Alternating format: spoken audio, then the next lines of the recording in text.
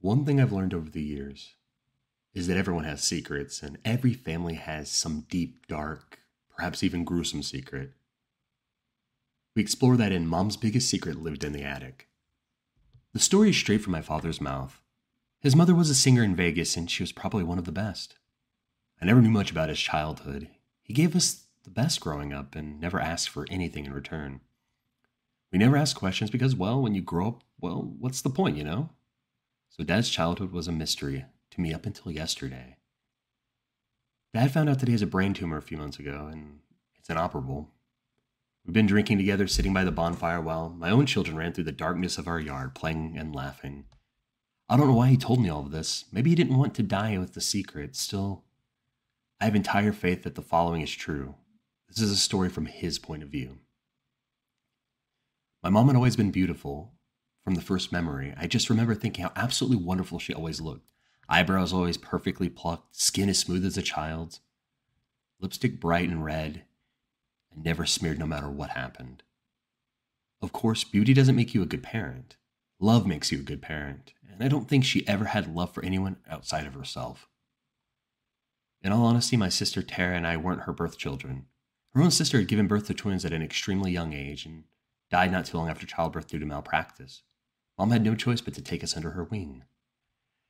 She didn't necessarily want to, however, she knew she could sue the hospital for malpractice against her beloved sister and win much easier if she took us in. Made it look like she needed the money, which I guess she did, and she won, of course. After that, Mom had a stroke of bad luck that followed her wherever she went for the first few years of my life. Jobs were hard to come by, and something told me that she knew she was getting older fast. She knew she was aging, and she hated it. It seemed like the more desperate she became, the worse things got. Then suddenly, when I was about 9, everything got better. Mom was happy. She looked more beautiful than ever. And we suddenly had this house that was incredible. 3 stories with a grand staircase and more rooms than we'd ever need. Mom had a permanent job at a very popular casino, singing on stage at their bar. Now, that might not be a huge thing now, but at that time it was like being a real star. There were parties, lots of parties. The most glamorous people of that time in that place came to our home. Of course, while it sounds like our childhood was grand, it really wasn't. There were things going on behind the scenes that no one could have ever fathomed. Mom never showed any kind of affection towards us, and that wasn't to make sure everyone thought she was the perfect parent. That's all the affection we got, was just to show that. And when she looked at us, there was no love in her eyes, no hate, no sadness, just blankness. We were there, and the only time she ever really paid us any attention was when we were in the way. We weren't allowed outside of our rooms more than to take meals, bathes, or play outside. We had a nanny who homeschooled us. Hell, I never set foot in a real school till my late teenage years. There were rooms we weren't allowed in at all. Then there was the attic. We were never allowed anywhere near there. And even now I think she had a good reason for keeping us away.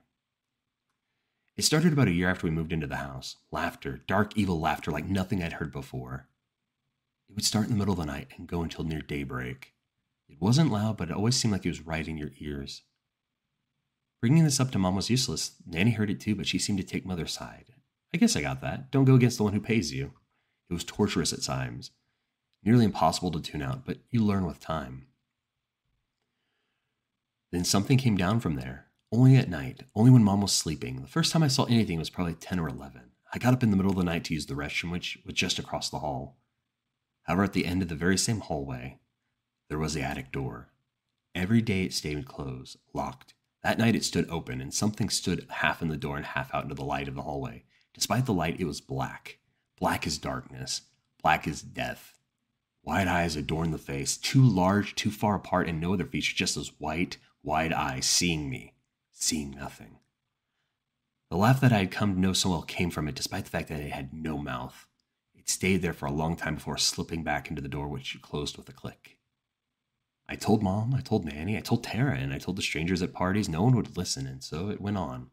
For longer than I like to say, that thing terrorized me. At night, it would walk around the house. Sometimes it would stand in the open doorway and stare.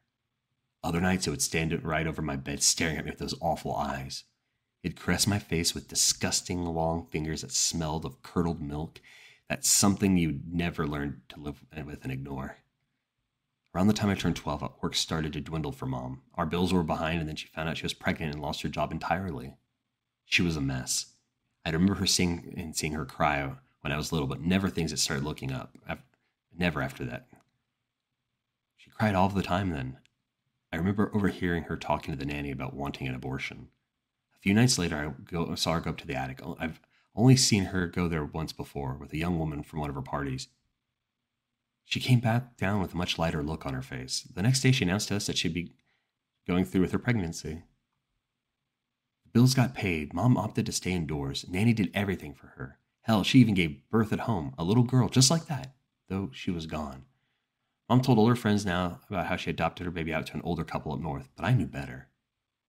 I watched her take the crying newborn up to the attic the night after she was born. I heard the cries, the screams, the silence, then the laughter. Mom got a new job at an even better casino, and just like that, everything seemed normal. She worked, the parties resumed, the laughing monster stayed in its place. I felt selfish for it, but I was glad that she did it in a way. So I could sleep again. I could eat again. I felt normal for the first time in years. And then it came back and it was so much worse. It didn't just stand there. It spoke with no fucking mouth. It said awful things I would never repeat to anyone. The eyes stared as words slipped out, slurred from nowhere I could see. I wanted to die then. At 14 years old, I just wanted it all to end. With no one listening to me, no one caring, I started acting out. It just started running away in the middle of the night. It stayed gone for till 3, 4 in the morning, at first going on walks. We didn't live too far from the bars and diners and shops, places where kids hung out. Those same kids got me into drinking and smoking, among other things. Meanwhile, things were just going bad for Mom again. They'd hired on a much younger singer. Even with her luck, her age was showing. She seemed so desperately depressed all the time. The last night we lived in that house, I was sneaking up, as I normally did. I peeked out my door, but I wasn't met with the normal quiet. I heard crying coming from the hall, from Mom's room. It wasn't her voice crying, though. It was Nanny's. Then I heard a thump and silence. I closed the door just enough so I could see the crack as Mom dragged Nanny's unconscious body out of her room, down the hall into the attic door. She closed it behind her, and I listened to the thump, thump, thump of the unconscious woman being dragged up the stairs. I cried then. I knew exactly what was going to happen. This time, though, there was no sound from the attic for a while until I heard Mom's voice. She was yelling at someone, yelling in between tears. Frantic footsteps started down the attic stairs and into the hallway. I closed the door as quietly as I could and tiptoed to my bed, pretended to be asleep as Mom peeked in, only for a moment before closing the door quietly behind her and running frantically back down the hallway. It was quiet for a while, but I didn't dare move. There was no laughter coming from the attic this time, and I remember wondering to myself what something had gone wrong. And then I smelled the smoke. The rest of the night went so fast. The entire hallway was filled with flames. The attic door was left wide open, and that thing stood in the doorway. Even with the bright light of the flames, it was still black and featureless. A horrid, inhuman scream came from somewhere inside the monster. It pointed at me as it screamed, but it started running before I could see whether or not it was actually making chase. I looked into Mom's room, but she was gone. Her king-size bed, along with the canopy above, was in intense flames. I ran to Tara's room and woke her up, and from there, we climbed down the best we could from the awning outside her bedroom window, as the stairs on the other end of the hallway where the flames were at were the worst. Mom was arrested that night. Arson was the only charge. They assumed the 3 bodies in the attic perished in the fire. However, it was a different time. No one believed she could have been capable after all. She was a woman. She was a beautiful woman. They assumed she was too dumb to start a fire. Can you imagine that? They let her go, but she died only a few months later. She just withered away. I don't even think the doctors today could explain it, although I'm sure they'd slap a label on it. But they would only be able to hide their own incompetence. There just wasn't an explanation. When she killed that thing, its absence took her. Despite the fact that I know the thing is dead, I still wake up in the middle of the night expecting to see it standing over me. Those wide, wide eyes staring, bulging. The laugh coming from nowhere. I asked my dad later whether or not he was afraid of dying. Oh no, I'm not afraid of dying. I'm just afraid of what might be waiting for me on the other side. So, in this case, it seems very much like his adoptive mother had her own Portrait of Dorian Gray kind of situation going, except it was tied to the mortality of this creature.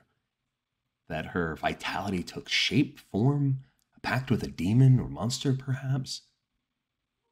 One way or another, there's all kinds of different things in the paranormal and various myths and legends about tying one's youth to the sacrifice of others or tying it to an object or another being. And that's what we see here with this story. So, what is the cost of vanity and buying extra time? There was a time when I was much younger where I would have never imagined how much I would want to bargain for better health. But as I struggled through my own physical health things after being in the military and getting older, there are times I could see where someone would want to bargain to feel better, to live longer, to enjoy more time with their families. Or, unfortunately, in her case, it seemed mostly self-serving to her own vanity. But alas, that's where we're left when it comes with this particular mother. So, what do you guys think? I'm curious, and as always, thanks and take care.